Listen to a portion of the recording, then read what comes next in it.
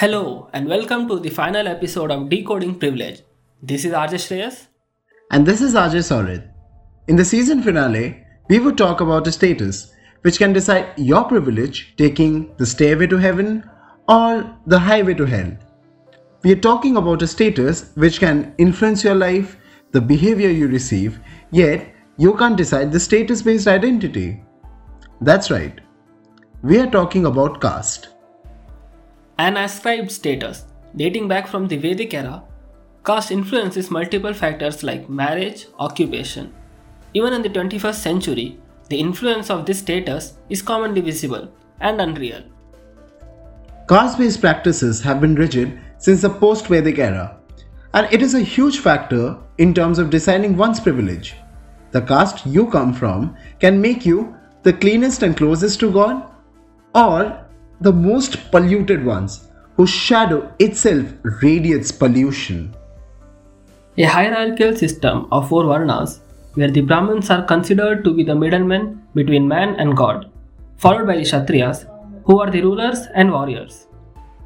Then comes Vaishyas, the merchant business class, and lastly, Shudras, the ones who are born to be the servants of the higher castes. Where the Brahmins are considered to be the cleanest, the Shudras are considered to be the lowest form of humanity, who are said to be born for tasks like manual scavenging.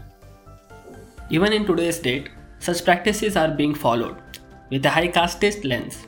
While the people coming from the higher castes are able to enjoy all sorts of privilege, the lower castes still remain to be the downtrodden ones. Despite initiatives like reservation for people coming from scheduled caste background, in government institutions, central job, even our parliament, the discrimination still exists.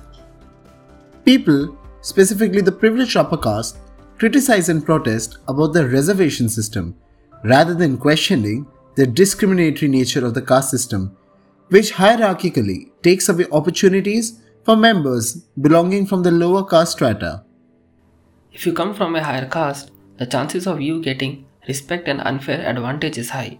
For example, in many rituals, the Brahmins are given the advantage of being ahead in line, henceforth getting the best of offers and services. The opposite happens with the lower caste, who are denied of basic human rights because of an ascribed identity. Self-awareness is important to locate one's privilege, whether it be based on the education you receive, the gender and caste you come from, the languages you can speak, or being able-bodied. As we come to an end of this season's podcast, we would ask you to locate and question such factors of privilege around you and voice out such discriminatory practices. With this, we come to the end of Decoding Privilege. We hope that this season of podcast was enjoyable and enlightening. This is RJ Shreyas. And this is RJ Sourit signing off. See you soon. Goodbye.